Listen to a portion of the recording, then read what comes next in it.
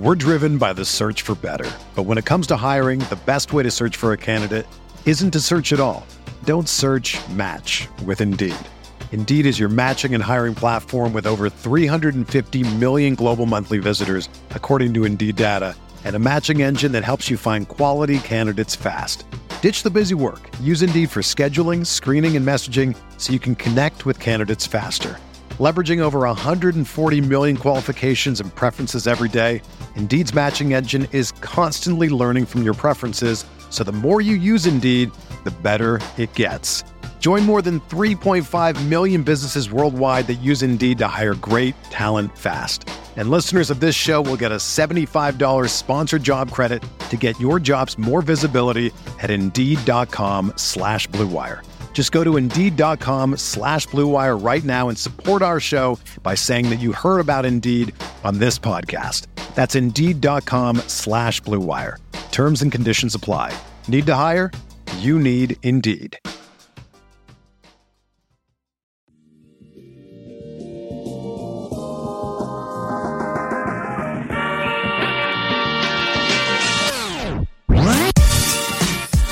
Welcome, listeners, to the first Queen City Hoops podcast that we don't have a name for quite yet. I guess Richie and I will decide later whether we're going to put this one out there live. But I'm Spencer Percy, managing editor, QueenCityHoops.com, and joining me is Richie Randall, new contributor to QCH, Queen City Hoops. We're real happy to have him. He's already been doing some really good stuff on the site, so be sure to check that out. I think we'll go ahead and jump right in here in a second. I guess I'll give Richie kind of a chance to introduce himself and talk a little bit about what we're trying to do here. Yeah, my name is Richie. I started contributing to the Queen City Hoops blog probably around June or July, kind of like when the draft was coming about. And, Spencer and I just wanted to start this podcast to kind of get it out to our followers and just kind of add a different avenue in which they can kind of get our stuff. Nice. So I would say that if you listen to a Hornets podcast out there, and there's really only a few, this is we're going to be strictly basketball. We're going to be pretty raw in our approach to talking Hornets basketball, and we want to get our audience as involved as possible. So certainly appreciate any feedback that people have. Let us know what we can do better if you enjoy it, et cetera, et cetera. So, Richie, let's jump right in. And I'll preface this first point that we're going to talk about with I haven't watched the game yet, so right. I did not have a chance to see the game in Minnesota last night. A huge win. So I'm just going to kind of pass it off to you since you watched the game. Let's start there with the Hornets' 7th win of the season. Another big road win early on. Richie, what did you see? Yeah, I mean, it was kind of like very similar to some of the games in the past where they've had a slow start in the first half. The defense wasn't the greatest. We gave up a lot of offensive rebounds, and it kind of took that halftime speech to turn things around. And Kemba really is the only consistent from quarter 1 to quarter 4. So when they came out of the half, they were down by, I want to say, double digits, and the third quarter was very strong. I'm not sure they would have played that strong if it was a close game, but because it seems like they were down, Clifford probably got into them, and they addressed most of the issues with boxing out, grabbing defensive rebounds, and the third quarter really was the quarter that kind of put us over the top there. Yeah, it seemed to me like kind of the same story of what we've seen this year with the Hornets. Like you said, they get off to that slow start, but I still can't believe how good Kemba Walker has been this year. It's unreal. He's saving the day consistently for this team. Again last night, super efficient. I think 12 of 19. He's knocking down the three, which carries over from last year. Mm-hmm. But it's like there's not a defensive approach for him, which for so long it was, go under, sag low, don't let him beat you off the dribble. And now it's like no matter how you really defend him, Kemba's got it figured out what he's going to do, to make the defense pay for that. And on top of that, we saw it again last night, or you did. I haven't yet. I'll see it after we're done here. But, Zeller and his IQ coming to set that screen. So if his defender is jumping out ahead or what I would say north, of him trying to hedge hard on Kemba when he comes over the screen. Zeller's slipping it before he even gets to the level of the screen, and his IQ has risen so rapidly. A little bit surprising to me. You've made the point to me in the past, and Kemba's delivering those little slip passes perfectly. And I think those two guys more than anyone else are making the offense click. Yeah, and I love those two together, and obviously Zeller pairs well with Batum. But there's a couple instances last night where and that's what they're kind of doing to Kemba, is like, he does a great job of shooting, a great job of getting to the basket, but they're trying to trap him now. And like you said, if Zeller can just slip it and Kemba makes that pass in between those two defenders, then it opens up, like you say, basically a 4-on-3 situation. And there was one situation in which he slipped it. He made a pass to Zeller, and Zeller made the immediate pass out to the corner three. I don't think we made the basket, but just the thought of him getting that pass out there and kind of getting that ball moving, because that's what they're starting to do now to Kemba. Right. And so, those two to me have really made it all go for the Hornets offense this year. It's been a pleasant surprise really for both. I mean, I think that everyone wanted to say, yeah, Kemba, maybe he keeps it up what he did last year. Zeller is kind of prove it to us kind of year for him. He's overexceeded. So Zeller last night is 6 of 9, 14 points, 9 rebounds, an assist, a blocked shot, 0 turnovers. Yeah. And 2 fouls. So he's guarding without fouling in 30 minutes of play, which is not easy to do against what has been a really, really good Minnesota offense so far this year. So I don't know. Yeah, I'm just so impressed with Cody Zeller, and I think that again last night you see 115 points for the Hornets, and Zeller's a big part of that. Let's see other takeaways from this game, Richie. Anything you noted? I mean, Batum played well. He kind of, stuffed the stat sheet in all areas. And once again, it took the third quarter for any of those players outside of Kemba to kind of step up. And then Kaminsky played well as well. In the Cleveland game, he was pretty terrible. But he was making some threes. I still think his defense is lacking. And we're just almost going to have to hide him at times. But Kaminsky did play well after a poor outing in Cleveland. Yeah, so let's. It's exactly who I wanted. Those two guys. I wanted to talk about those from last night specifically, just from seeing the highlights this morning and looking at the box score. So let's start with Batum, and then let's talk about Frank, because I know everybody wants to hear about Frank. He's always going to be a hot topic, especially after a game like he had last night. Batum, it seems like to me he has figured out. Well, number one, he's the kind of guy who's perfectly fine taking the back seat. So he knows this is Kemba's team. He likes being the Robin to the Batman that Kemba is for this squad. And it seems to me that he's figured out how to play with Kemba. And what I mean by that is when to insert himself offensively and be aggressive offensively.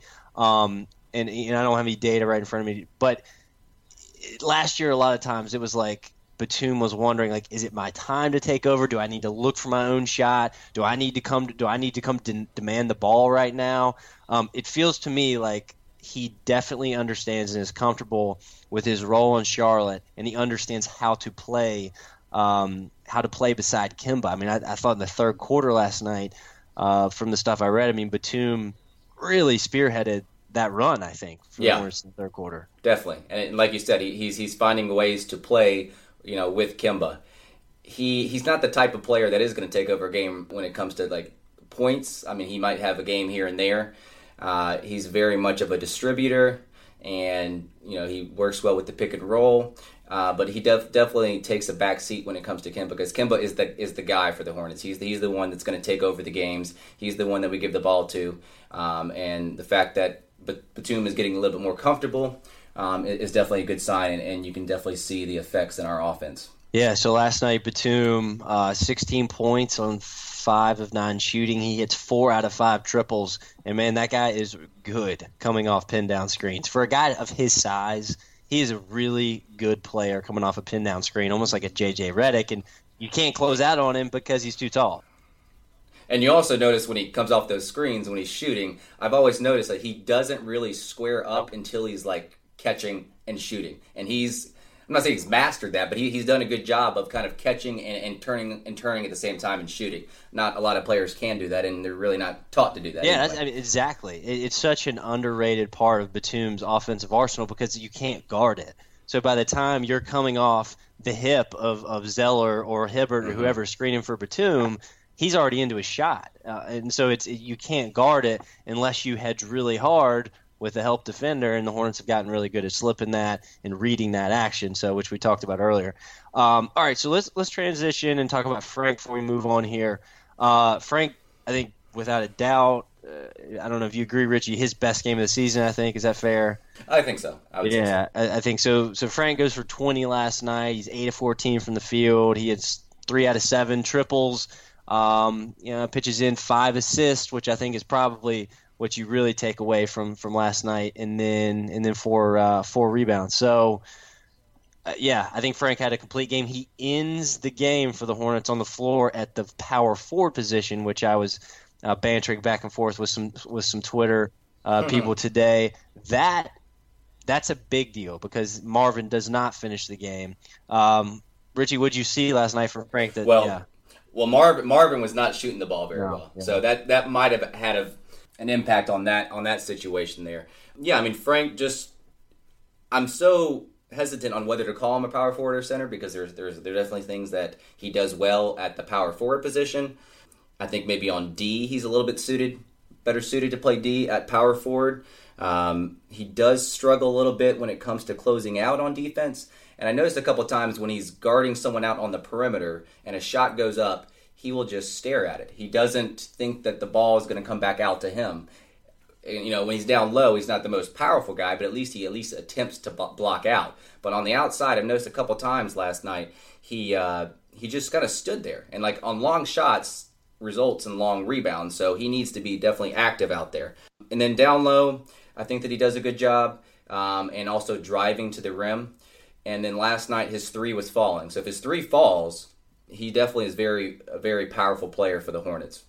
Yeah, that's a good point. I like the point you make about him kind of standing defensively, not going to the glass with a purpose, with an intensity. I mean, that's the thing with Frank that frustrates me the most at this point in his early career is he just he doesn't play with that fire on the defensive end and that sense of urgency, rebounding the basketball that any 7-footer has to. I mean, if you want to work in the NBA, you've got to be able to rebound the basketball, and he has not proven that he can do that yet. But offensively, great night for Frank. Probably one of the biggest signs for the Hornets, especially off their bench early in the season. Let's see, Bellinelli last night, 12 points, 5 of 8, 2 of 2 from behind the arc. He continues to be big. I think we're going to talk about him a little bit more in the show, but I knew. Well, I'll just save that for later. We'll save it. I get off of my Bellinelli rant. I knew that trade was worth it. All right. Other than that, Hibbert comes back, has a nice. He only plays 11 minutes. Scores. They're slowly working him back from the injury. Yeah. In Cleveland, he was on a minutes restriction, and I'm assuming the same thing was took place in Minnesota. So I mean, he's decent while he's out there. It's almost like he can't really get into the rhythm of it because he's only playing, 15 minutes a game. Exactly. Yeah. So last night, Hibbert goes for 9 points, 4 or 5 shooting. Again, he only plays 11 minutes. And he yanks down 4 boards. So, I mean, I think that's a guy as the season moves forward, people are going to understand his value. And he gave us a glimpse into that with the season opener in Milwaukee. Right. All right, so let's move to Atlanta. Friday night, the Hawks, who are sitting at 8-2 right now, come into Charlotte, which looks like a really big early season Eastern Conference showdown. I mean, I think this game tells us a lot. The Hornets play the Raptors, who are obviously going to be probably a top 3 team in the East, right down to the wire. Last week, probably a game they should have won. And this kind of feels like the same game, right? It's a weekend game. The Hive should be full. It's against a team that's really showed a lot of promise earlier in the season in the Hawks. And I think it's a statement game for the Hornets. I think this is one of those games. Yes, they're 7-3. Yes, they're ho-humming their way to the Steve Clifford ball, and maybe some people aren't that surprised with what they've done, but they need that staple win, right? They need that. Yeah, go ahead. Definitely. I mean, we're 7-3, which is a great record after 10 games. but those 3 losses have come to some of the top competitors in the East, with Boston, with Cleveland, and with Toronto. So a win on Friday night would be, a great boost to the morale. It would feel like they actually had that marquee win. So yeah, I definitely think Friday is going to be very exciting at the Spectrum Center. Yeah, I think that, I think Hornets fans, I certainly feel like, yeah, this is awesome. I love Steve Clifford. What this team does is so consistent. It's so hard to beat them. They're always competitive, is what the national writers will use. The Hornets are always going to be competitive. I think fans are tired of the competitive thing. We feel like this team should be getting wins against the Clevelands, Torontos, Atlantas, Bostons of the Eastern Conference. And here's a chance for the Hornets to do it this Friday night. So I guess I hope I'm speaking for the fan base. I'm tired of the competitive name tag. I want the contender name tag, and I think this team can get there. Yeah, it's just going to have to come with those wins because, those 3 losses, we played competitive. We had the chance to win. We definitely have to be more consistent in closing out games and making sure that we do get those wins against the top teams in the East. Right. Okay, so let's look a little bit at the Hawks and what kind of problems they're going to present on Friday, and they're going to present a lot of problems. Let's just start with the obvious. I think Dwight Howard's he's looking like the Dwight Howard of almost like Orlando Dwight Howard. He seems motivated. I've gotten to see them. I probably watched them play twice this year. He seems motivated. He seems positive. He just seems happy, right? Like, I can't remember the last time I watched a happy Dwight Howard play basketball, and now I feel like I'm doing that, and it scares me a little bit. So I don't really know what the answer is for the Hornets there. Well, the interesting thing is I thought that, having Hibbert would be a great kind of matchup for Dwight, but because of his minute restrictions, he probably won't be out there that long on Dwight. And like you said, he's probably been the happiest he's been since Orlando. But what I will say is I was watching the Heat game last night against Atlanta, and Dwight went out with an injury, I want to say the 3rd or 4th quarter, and he didn't come back. And I don't know what his status is for Friday night. I'm pretty sure he's out tonight in the game that they're playing tonight against Milwaukee. He is out tonight. Yeah, you're right. He is out tonight. So that's something to keep an eye on. Will he play Friday?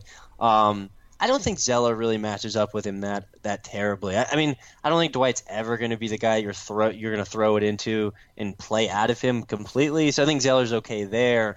And Zeller, he plays hard enough. He's active on defense. He approaches rebounding the basketball with a chip on his shoulder. So I think he's okay against Dwight. I think it's when Dwight's on the floor, Zeller's not. Kind of what you were saying. How do the Hornets match up with him? But right now, Howard's averaging about 15 points on the season, about almost 12.5 rebounds. And let's see, right now he's shooting 62% from the floor, which is obviously all at the rim. Pretty good clip. So he's going to be a problem. He's going to be a problem for the Hornets on Friday night. Other players, unless you got another thought on Dwight. Well, yeah, I was kind of looking at the stats the other day with Atlanta, and both Millsap and Howard have had their best, shooting percentage of their career so far. So they're definitely an efficient team shooting the ball. And I was also looking at some other stats. They're very unselfish. I think they may be top in the league in assists, and they can score the ball. So definitely going to be our hands full when we're on defense. Yeah, I don't think any question about that. I think I didn't expect this seamless of a transition for the Hawks just because I didn't know what to expect from Howard. I'm not on the Dennis Schroeder. I don't know how to say his last name. I'm not on that bandwagon. Never was. Still don't really believe in him, but he's been pretty good so far this season. And then it just seems like the Hawks have a ton of role players. Cephalosha has come back from the dead this season. Bazemore continues, his, to be worth the money that he got paid, which I wasn't sure about either. All of a sudden, Tim Hardaway Jr. is doing stuff. Mike Muscala has been a big – yeah, he's been a big plus for them off the bench. So they're just and they have a great coach. They're very well coached. So they just seem like a team that meshes well together. They remind me of the Hornets a lot. Yeah, one thing that I did notice, though, that is not very Hornet-like is their turnovers. They average 18 turnovers a game. So if that is something that we can take advantage of and kind of limit their offensive possibilities, and hopefully we can kind of continue that trend with them and turn the ball over on them. All right, so Atlanta right now, offensively, pretty much in the same category as Charlotte. Charlotte's 11th in the league in offensive efficiency. Atlanta's 12th, so they're very close. Atlanta right now has the number 2 defense in the league, which is not really surprising considering the way they played under Budenholzer in the past and the fact now they have a true rim protector in Dwight Howard. Charlotte's tied for 4th with Miami. So, I mean, I think these two teams match up really, really well and play very, very similar. Atlanta rebounds the ball real well, but they go after some offensive rebounds, whereas we know Charlotte does not. But are going to clean up the defensive glass. And then the only other stat I really wanted to take a look at was just pace-wise. How fast, are the Hawks? They play fast, yeah. So they're 5th in the league, 102.7 is their pace right now. And Charlotte is not pulling up the rear. They're right in the middle of the league, kind of league average in pace right now. So you got to rebound the basketball against the Hawks, and you got to try to get them into the half court and make Dennis Schroeder make decisions there, which I think is where you want to get this team and feel like you have a good chance against them. Yeah, that's correct. I mean, we definitely have to slow them down. I know that last night Minnesota liked to push the ball as well, and it seemed like because they were going fast, we tended to go a little bit fast and kind of rush things on our end. So we really can't let their pace dictate our play. I know that sometimes it's a battle of who can establish their pace on each other. And if we start going fast and our offense isn't looking the greatest because we're rushing into things, then they're definitely going to have a handle of this game. Agreed. So we got a pick for Friday night. I'll let you start. My heart's saying Hornets, but my head is saying Hawks. I'm hoping that the home crowd plays a big role. I'm hoping that the Hornets don't get off to a slow start again. But I can almost just sense that again. I don't know how to score, but I do think that the Hawks are probably going to pull this out. Okay, and do we know now that I've asked you that question? Now I'm thinking, do we know the Hawks play tonight? They're off tomorrow, obviously. Right? They're not going to play a back-to-back, of course. I shouldn't have asked that question. So both teams come in with a little bit of rest. Hornets get one extra day of rest than the Hawks. I think I'll take the Hornets here. I just feel like this is that game, as I talked about earlier, that it's kind of prove it to me game from the fan base. Beat a team that is on the same level as you, maybe better than you, standing wise. The Hawks are better than us right now. So I think it's a prove it game. I think the Hornets do it. I think they get to 8-3. And I think that the league really starts to take a look and say, okay, Cleveland, Atlanta, Toronto, Charlotte, maybe Boston, if they can get healthy. I know they've missed Horford a little bit this early this season, but I think that if the Hornets get this win Friday night, I think they're officially in that early season group of these are one of the teams we need to keep an eye on that maybe can compete with Cleveland, maybe make it to the Eastern And I will say, Finals. Prior to the season, I probably had the Hornets, around the 6-7 seed. But after these first 10 games, I'm upping my expectations a little bit. I think that they probably could pull out a 4 or 5 seed. It would be great to get that, that home court advantage in the playoffs, but that's way down the line. Yeah, I mean, the most impressive thing with the Hornets so far this season is getting those early season road wins. So Milwaukee, Miami, Minnesota, those are 3 teams. Miami maybe not, but Milwaukee's going to be in the hunt. I think Minnesota, people think they'll be in the hunt for the 8 seed in the West. So those are not 3 easy road wins. And the fact that the Hornets have figured out a way to get those early in the season, it's going to make life easier on them as we move into the season. Those are the kind of games I think you look back on, you're like, man, that was a big win if things get tight for the Hornets down the stretch. But okay, so let's talk a little bit about early season performances from certain players.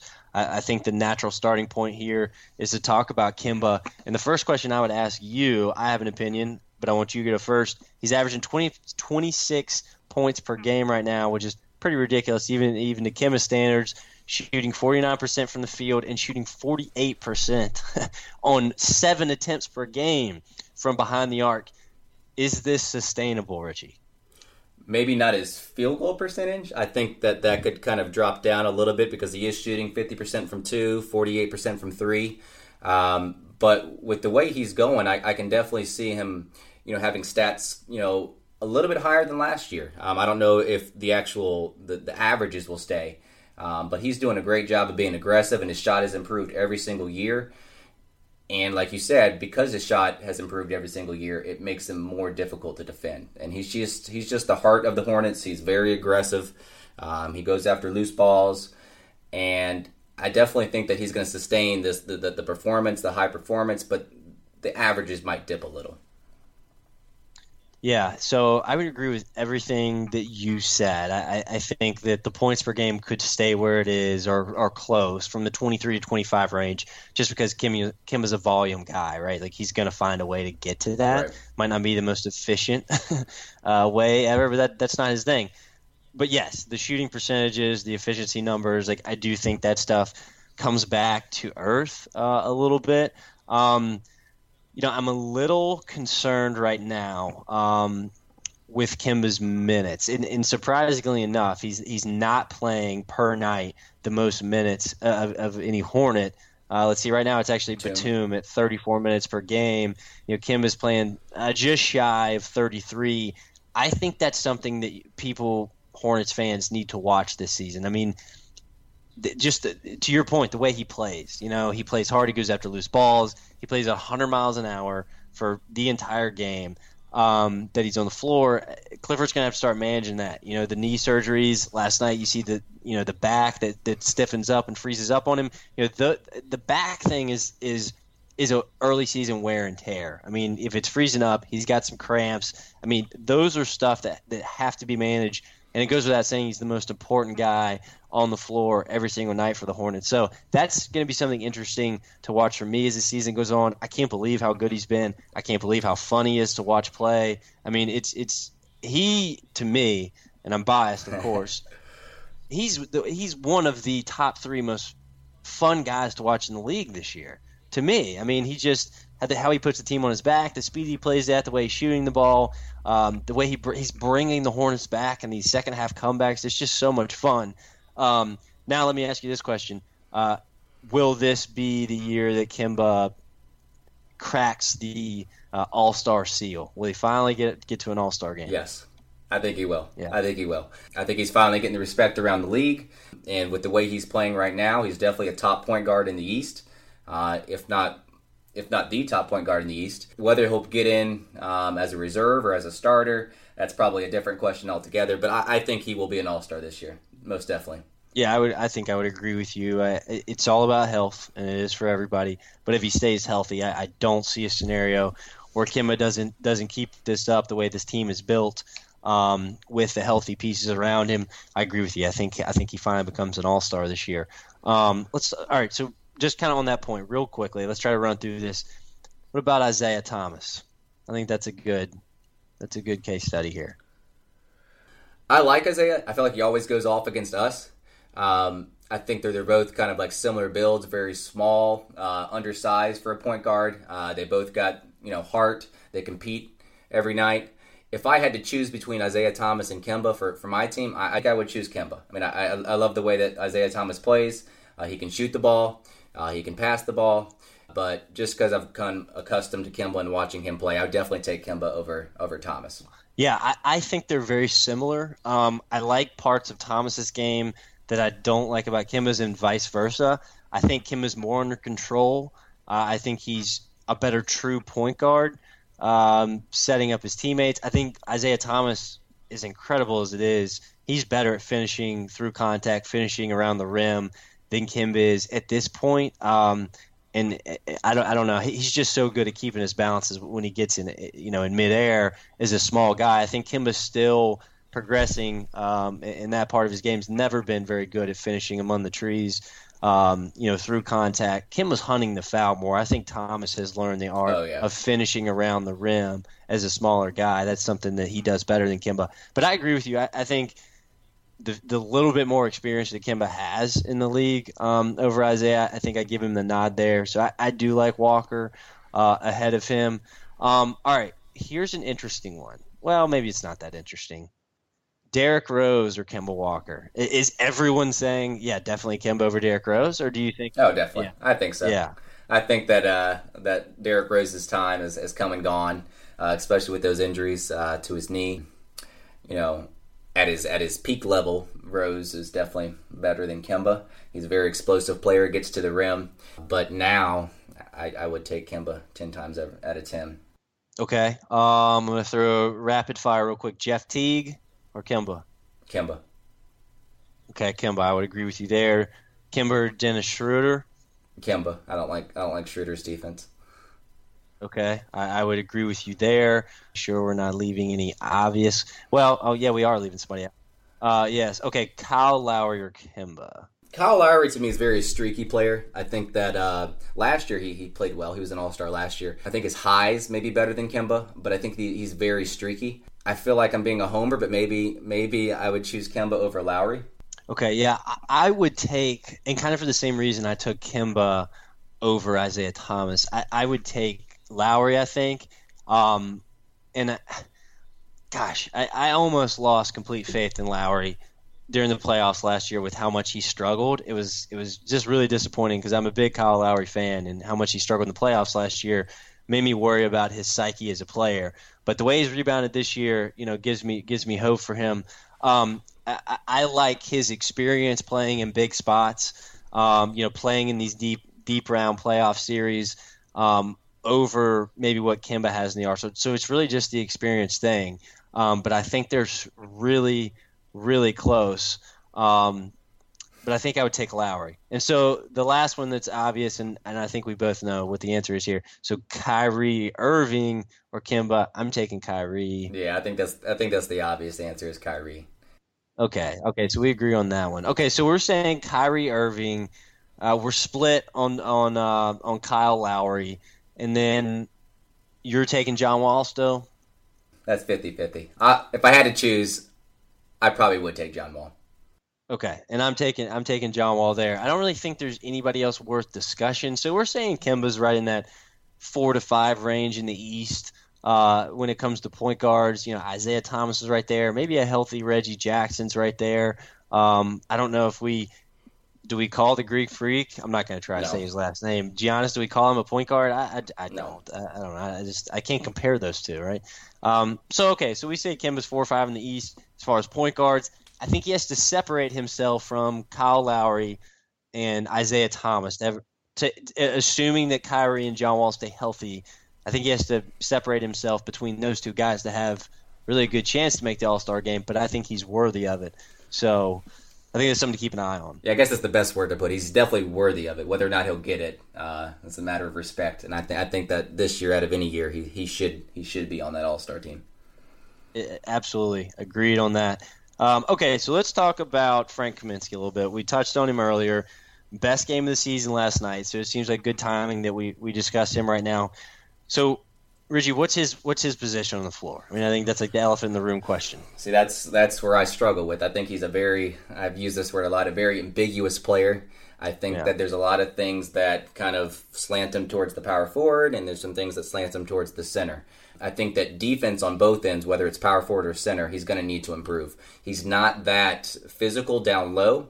He gets beat a lot down low in the post, but then also on the perimeter, he's not very quick with his feet, and he overruns people a lot on those closeouts.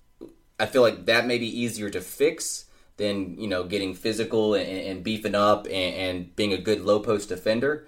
So maybe he might fit more into the category of the power forward.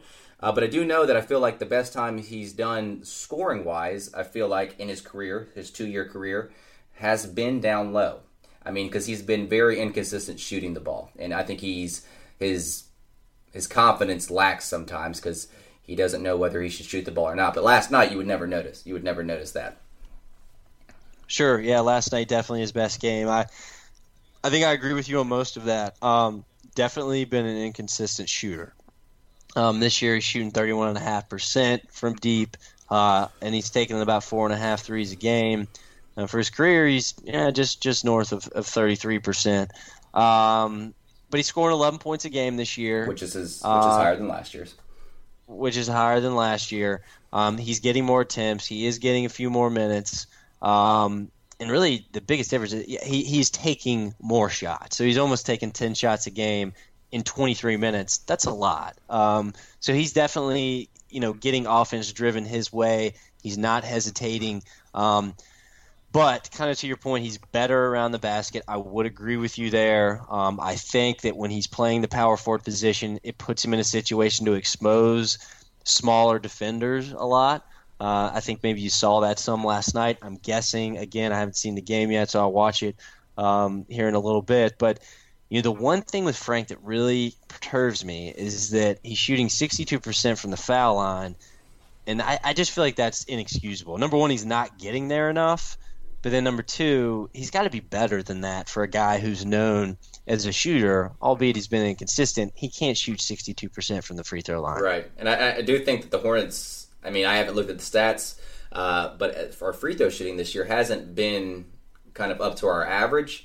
Many people inconsistent. I know that Marcos shot the ball well. Hibbert has shot the ball well from the free throw line. But yeah, a lot of people are just inconsistent from the free throw line. Now, we do get to the line a lot. So that we kind of make up for it in that way. But yeah, if Frank is considered a shooter, he's going to have to get better from the free throw line, because that's probably a good indicator of how good of a shooter you are. If you can't shoot from the free throw line, you're not really considered a shooter in my eyes.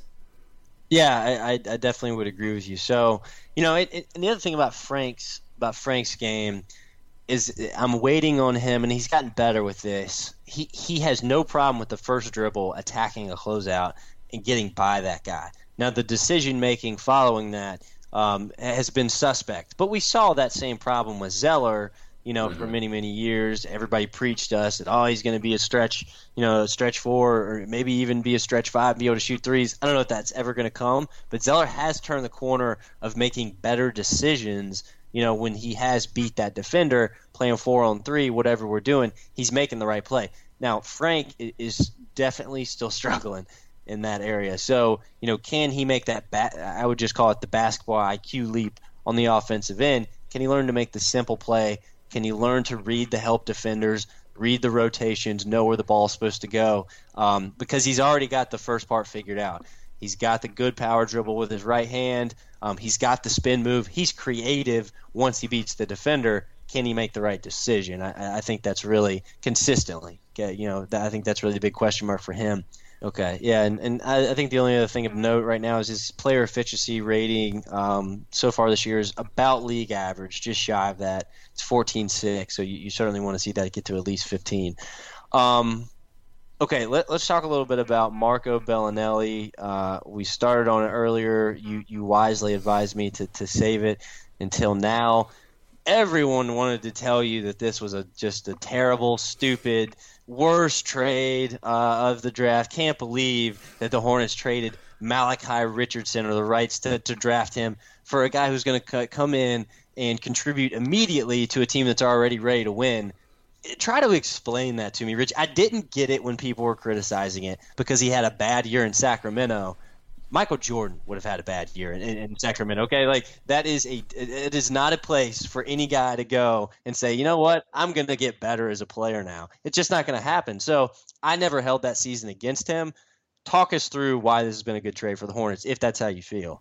No, that's definitely how I feel. I think that a lot of people, when they saw that trade initially, they saw his most recent season with Sacramento. They didn't really, think about the situation that he was in. The only downside to the trade would have been the money issue. But for what we would have got out of that 22nd pick, I definitely wasn't a fan of Malachi. He can't shoot the ball. It wouldn't have been worth it, because the way our team is constructed right now, we're trying to win now. We needed someone to come in right away, produce. And I know that we tried to get Marco in the past. Now that he's within our system, with Coach Clifford's system, he has done well. He has shot the ball better than he has last year. He hasn't scored as many points, but he's not as critical to our offense as maybe he would have been in Sacramento. And he is definitely an underrated ball handler and passer as well. Absolutely. I mean, he can definitely, in a pinch, play in ball screens, play in pick-and-roll situations with the ball and be a creator. Marco is a guy, I have so much fun watching him. I mean, I don't know if you remember this play, Richie, and I can't remember who we were playing now. He's running down the court in a semi-transition scenario. He makes a cut right to the middle of the basket. The center wasn't back yet. He catches the ball under the basket. Can almost like he's got eyes in the back of his head. The guy's coming to block his layup, which would be a tough left-handed layup, and he flips the ball without even looking behind his head to the opposite corner, the corner he's going away from, which is exactly where, and now I can't remember the player, should have been, but he went to cut behind Bellinelli to follow the shot. And I'm like, that tells you how high of an IQ the guy has. He knows where guys on the floor are supposed to be. And I want to say it was. I thought it was Graham. I think it was Graham. You're probably right. It probably was Graham. And Graham's acting on his instinct. Okay, my defender's not here. Bellinelli's probably going to miss this really tough shot. I'm going to follow the shot where he should have been in the corner, especially in a Clifford coach system where you don't want offensive rebounders. But that play, to me, epitomizes how Bellinelli thinks the game, which is he sees things before they happen. He knows where defenders are, and he knows where his guys are supposed to be. Right. I mean, he does get a little careless with the ball sometimes with his behind-the-back passes. He tries to be a little bit too cute sometimes, but he definitely has the vision. He sees things before they happen. You almost wonder if he's played, point guard in the past, because he does have that vision, and he has those qualities that, makes him a good distributor and gets everyone involved. Yeah, exactly. I mean, he's like the consummate European basketball player. They're all versatile. They can all do more than one thing. They can all dribble, shoot, pass, cut, have high IQs. I mean, he really is, and he's a European basketball player that I think the Hornets are happy to have. Okay, so let's look a little bit deeper at his numbers so far through 10 games. So really, his field goal percentage isn't awesome. He's shooting about 40% from the field, but he's shooting 42.5% from three-point land, which you kind of touched on earlier. He's been good. He's taken about almost 3.5 threes per game in 25 minutes per game, scoring 9 points. I mean, everything looks pretty good. Here's what I want to talk about a little bit. So, yes, you brought up the money earlier, which is what, 6? Is it that 6 sounds right. mil? Yeah, 6. I don't have it pulled up, but I think it's $6 million into next year as well. Biggest contract of his career when he signed that contract in Sacramento. So whatever, I get it. He chased the money. For what the Hornets would have had to pay Courtney Lee, which we're seeing he got paid 12, I think. 12 a year by New York. So you're cutting that in half. I know people say, well, the Hornets could have figured out a way to retain Lee, yada, yada, yada. I think this really, you get a discount on Sessions from Lynn. You get a discount on Lee with Bellinelli, and really we're not seeing, backwards movement with the efficiency of anything. I never understood it, the criticism of this trade in the first place. I definitely don't get it now because, yes, you can compare the Hornets letting Lee walk, knowing they were going to bring Bellinelli in the trade draft night, but I think they knew they weren't interested in bringing Courtney Lee back, knew that Bellinelli was going to be anything better than anything they got with the 24th pick. So I think this ends up being a really good deal for the Hornets, and I think Bellinelli's a guy who becomes more important as the year goes. I agree. I mean, there was no guarantee that Lee would have stayed with us. That we didn't know how much we could offer him. He probably would have been over our asking price, so we wanted to go with the sure thing. Absolutely. So Bellinelli, a plus for the Hornets so far. We all know that Kemba has led the team this year. I think the big question is, and we could present the question by who's the second best player for the Hornets. I want to say Kemba's the best player. Who's been the most impactful player? So not necessarily the second best, right. But who's been the most impactful guy for the Hornets outside of Kemba? Yeah, I mean, I think talent-wise, when you say second best player, everyone would point to Batum. He's a very well-rounded player. And I know this might surprise people, or maybe not. I think that the second best, or the second most impactful person this year has been Zeller in my eyes. I think that he's been very involved when it comes to their comebacks. He's been very physical down low, grabbing rebounds. And I know his mid-range game hasn't developed, but he's doing so well in the pick and rolls.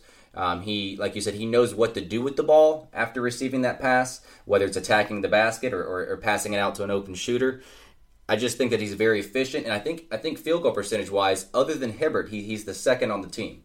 And Hibbert has done well this year as well, but just because of his limited minutes, I couldn't give it to him. But so the second most impactful player to me in my eyes is definitely Cody Zeller. I agree with you 100%, and I'm glad. I'm glad that you're seeing that. Zeller has been he's played with an aggressiveness this season that I haven't seen in the past. And I caught a lot of flack when I went on Nate Duncan's Dunked On podcast in the preseason. He asked me about Zeller. I said, I think this is a prove it to me kind of year. I don't have super high hopes. I'm not quite sure the Hornets pick up the option. And I got shredded by Hornets fans. And probably rightfully so. Maybe they saw something I didn't. But he's a different guy this year. I mean, he's always been a guy who will put his body on the line. But this year he's doing it under control, and he's doing it with a sense of confidence, right? Like where it's not like I'm just going to hustle just to hustle, right? That's always been a part of him. But he's doing it under control this year, and his numbers reflect that. Let's see. Right now, Zeller's averaging 10.5 a game points-wise. To your point, he's been great, efficient, and field goal-wise, shooting about 58% from the field. He's yanking down 5 rebounds per game right now. Now, we're only talking about 23 minutes per game. But his impact on the offensive end, really on the offensive and defensive end, but I think he's the number one reason, outside Kemba Walker, the Hornets have been as good as they have been offensively this year, for all the reasons we've already talked about.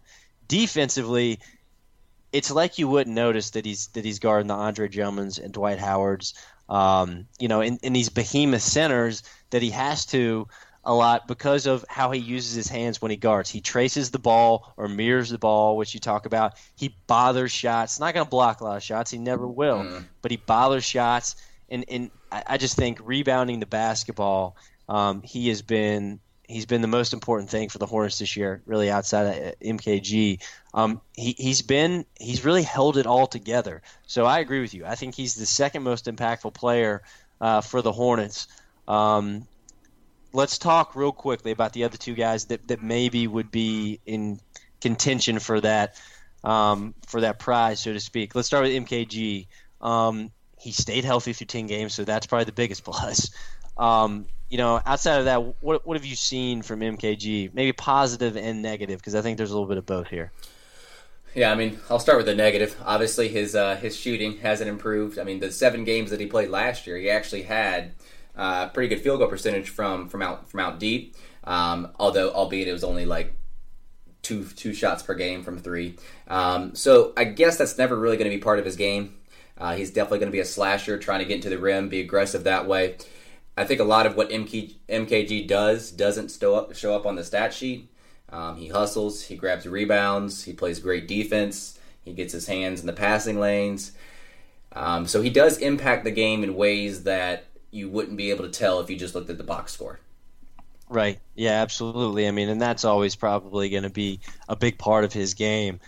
Just the positive is that there's there's Clifford's chess piece to put on the other team's best offensive player, their best wing scorer every single night. That guy makes any wing, he makes their life a terror for 48 minutes, and that that's what he's been able to bring to the Hornets so far this season. It gives them the ability to do different things defensively. When you have a guy like MKG who's not going to let the ball get to the rim, or really he's not going to let the foot touch the paint. The offensive player's foot touch the paint if he can have something to do with it. And sometimes that leads to an open shot because he's going to help off a good shooter to stop dribble penetration. But having him gives Clifford the ability to do a lot of different things. I think that the Hornets can be more aggressive in passing lanes. I think they can chase off the three-point line easier because they're not in so much pressure to overhelp. And I think they can send plays to their bigs.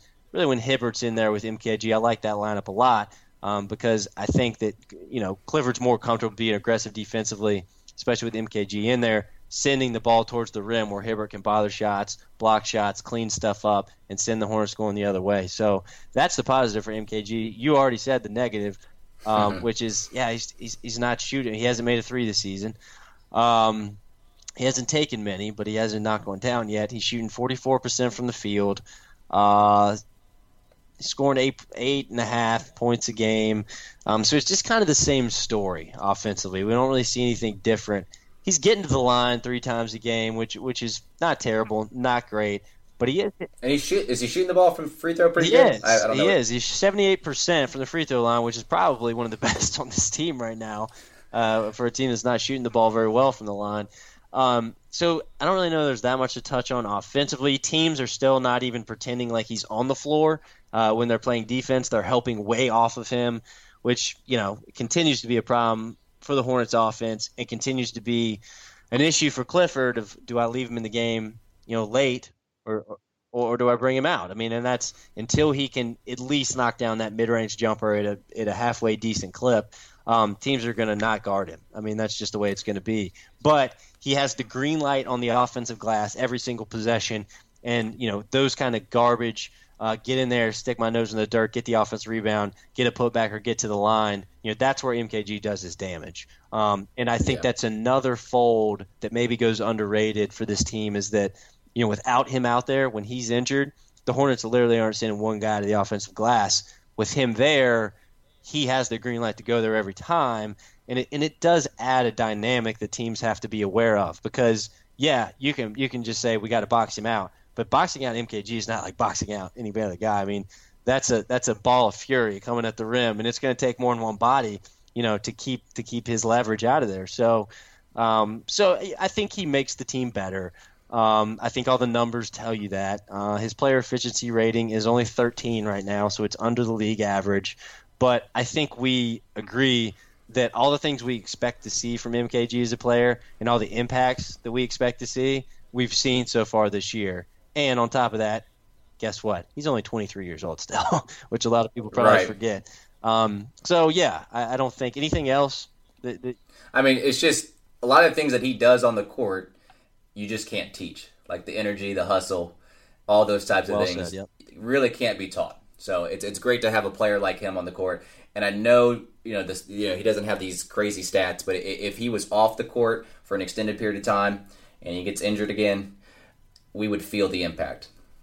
Absolutely. Well said. Okay, and then Marvin real quickly. Talk about Marvin for a minute. He's had a little bit of a Jekyll and Hyde season to this point. Yeah, I mean, he, in Cleveland the other night, he didn't shoot the ball too well. When he is on, I mean, it's great. I mean, I think that he's a great player to have on the court to stretch the floor. I love his energy. He's probably one of the best teammates, maybe other than MKG. And defensively, he brings it every night, and he grabs a good bit of rebounds for us. I just think that he needs to get a little bit more consistent shooting the ball, and that will open things up offensively for us. Yeah, I would agree with you there. He's struggling offensively so far this season. He's very well. He's not even quite to 34% from the field. Not even quite to 35% from behind the arc. He's averaging almost 11 points a game. 71% from the free throw line. So all those clips are way, way down from last season. And not that anybody's real surprised by that. I think everyone expected Marvin to regress from one of the more random seasons that I've seen in the NBA in a long time, how good he was last year. He's 30 years old now. Here's another guy who plays super hard, fits perfect into this system. Talking earlier about minutes, he's a guy who's playing 28.5 right now. As the season goes on, might be a player that I see Clifford giving rest to on nights to preserve him. And there's an opportunity for Frank to step in and get some big-time minutes. I just think that at 30 years old, to have the success the Hornets did last year over an 82-game season, you're going to need Marvin, especially at the end of games, with his ability to stretch the floor, switch almost anything defensively. But I think he's showing his age a little bit. So I would keep an eye on his minutes as the season goes on, how much rest Clifford gives him when we get to the halfway point, maybe moving into the second half. Will he get those nights off? But it's certainly obvious that he's taken a step backwards and really doesn't look like he has the explosiveness even from a year ago to me. But again, I think age is a big factor here. Yeah, I think that the minutes thing is definitely a factor. I think that Clifford might have to kind of monitor those. The good thing is that he has some backups that kind of can fill in for him. And we were talking about minutes earlier with Kemba. His backup has not been playing too well, Sessions. So at least you have some flexibility there with Marvin. Yeah, no, I agree. And, he's another one of those guys that makes the offense go. Marvin really didn't show the ability to punish a closeout, even in his Utah days. And last year, all of a sudden, here's a guy who's showing these herky-jerky moves when he gets past the closeout with a first and second dribble, finishing around the rim, and always making the right pass. So you continue to need that out of Marvin because he really is the consummate floor spacer. So he's going to set those ball screens, and he's going to pop them. He's going to be in the corner in a lot of sequences. So he's going to have a lot of defenders running at him, sprinting at him, trying to get him off that three-point line. So he's crucial to make those plays, read the defense. He's the guy with the ball in his hands a lot with a scrambling defense.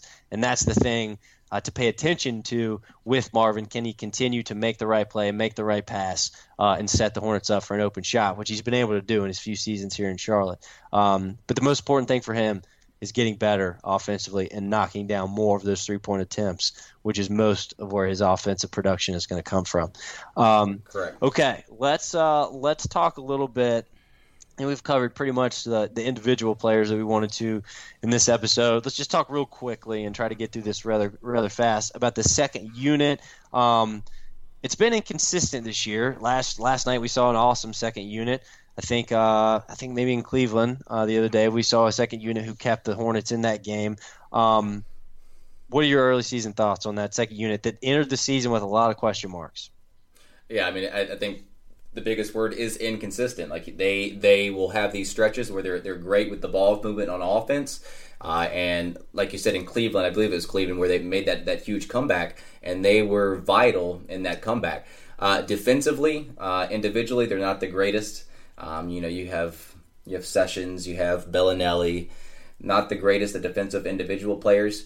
I do wonder if Hibbert would fit well with that unit just because he can kind of protect the rim in situations where defensive breakdowns occur. I think that at the highs they've done well, but they've also had some really bad lows, especially defensively. Yes, yeah, I would definitely agree with you there. And I think they're limited defensively. I mean, anytime that you have Spencer Hawes and Ramon Sessions sharing the floor, you're gonna bleed defensively. So, but yeah, on Sessions for a second, he's been, when you look at his numbers and you just, if you hadn't watched him play all year and you just looked at his numbers, you would say, how in the world is this guy playing almost 20 minutes a game? I mean, it's awful. He's shooting 29% from the field. He's scoring 5 points a game. Nothing looks good on paper when you look at it. I would contend to say that Sessions can't get worse offensively. He's going to improve. He's not turning the ball over this year. He's barely at 1 turnover per game to 3.5 assists. That's a good assist to turnover ratio. Mm-hmm. Sessions is not the same player he was when he was in a Bobcats uniform. Okay, rest in peace, Bobcats. He's 30 now. He used to be a guy that would attack the rim with a reckless abandonment. He would get to the foul line a lot. That's just not the Ramon Sessions that plays or exists anymore. But I think he's done a decent job at just getting out there, steadying the ship, again, not turning the ball over, and keeping the Hornets in games. I think he understands that role very well. He's not trying to be something that he's not anymore, which for a long time I thought that was really something that held Ramon Sessions back, trying to be such an offensive player.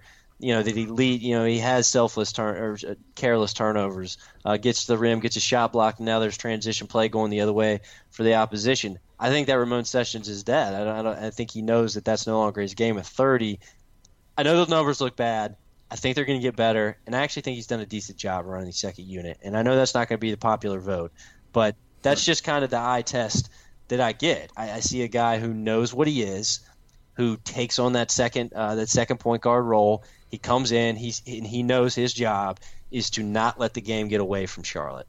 And I think that as he learns how to play in that role more and more as the season goes on, I think you're going to see a better Ramon Sessions, a guy who gets to the foul line a little bit more, a guy who doesn't shoot 29% from the field.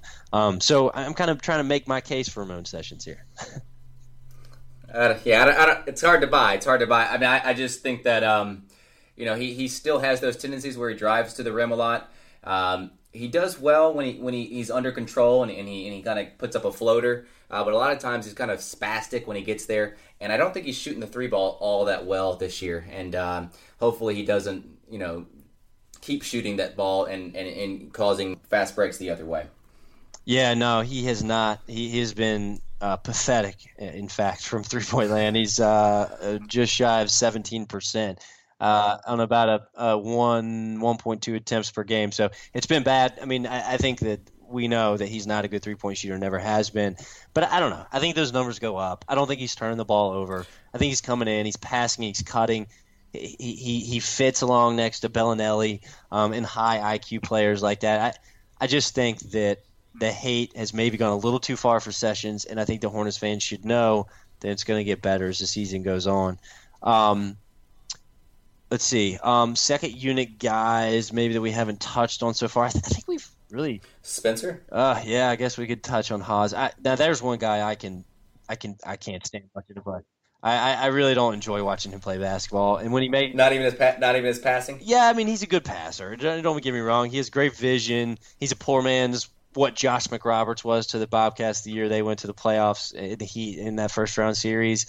But man, oh man, you talk about a guy who tries to do things and be something he's not. Spencer Hawes is he is that guy.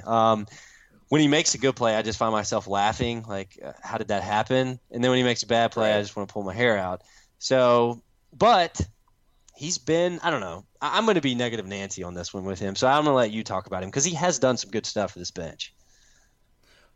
I mean, it's hit or miss for me. Like, he does have great vision. He loves that backdoor pass, and he is that type of big that can get others involved.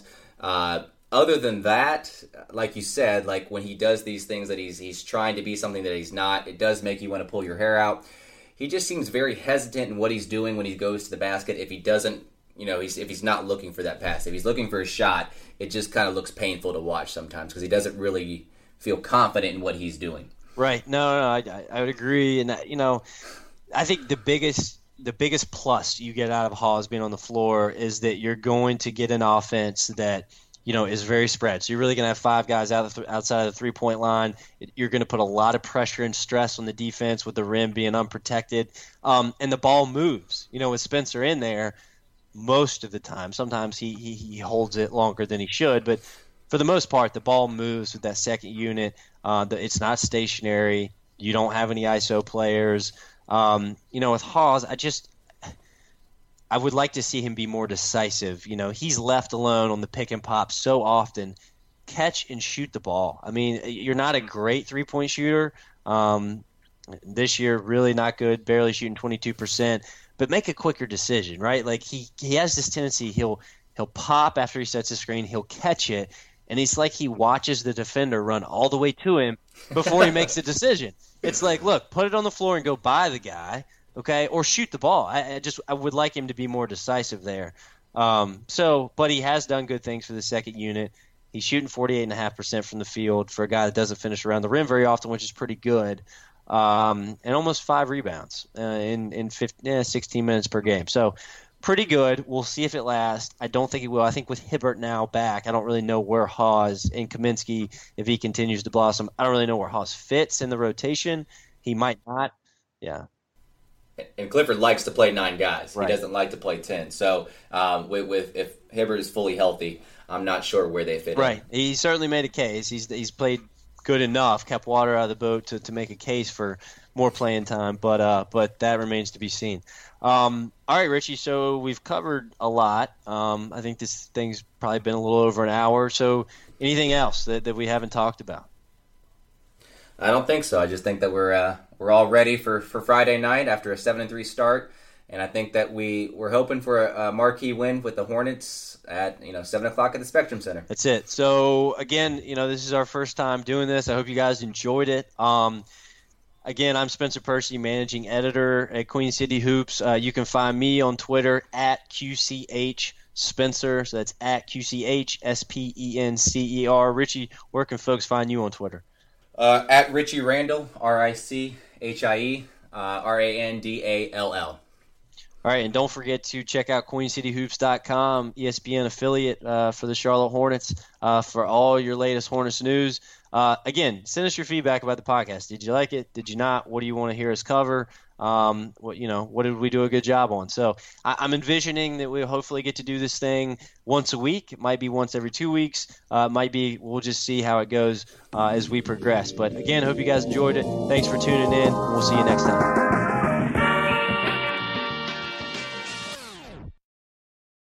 Whether you're a world-class athlete or a podcaster like me, we all understand the importance of mental and physical well-being and proper recovery for top-notch performance. That's why I'm excited that Unified Healing is sponsoring this podcast. Unified Healing is a new and super innovative global network of wellness centers powered by Energy Enhancement System, or EE System. If you haven't heard of the EE System, you'll want to listen up. This technology promotes wellness, deep relaxation, purification, and rejuvenation. In hundreds of locations across the globe, access to a center is easy and affordable. Interested in experiencing the EE System technology for yourself? Go to unifiedhealing.com/bluewire to learn more and find a center near you. That's unifydhealing.com/bluewire. No material or testimonials on the Unified Healing website are intended to be viewed as medical advice or a substitute for professional medical advice, diagnosis, or treatment. Always seek the advice of your physician or other qualified healthcare provider with any questions you may have regarding a medical condition or treatment and before undertaking a new healthcare regimen, including EE System.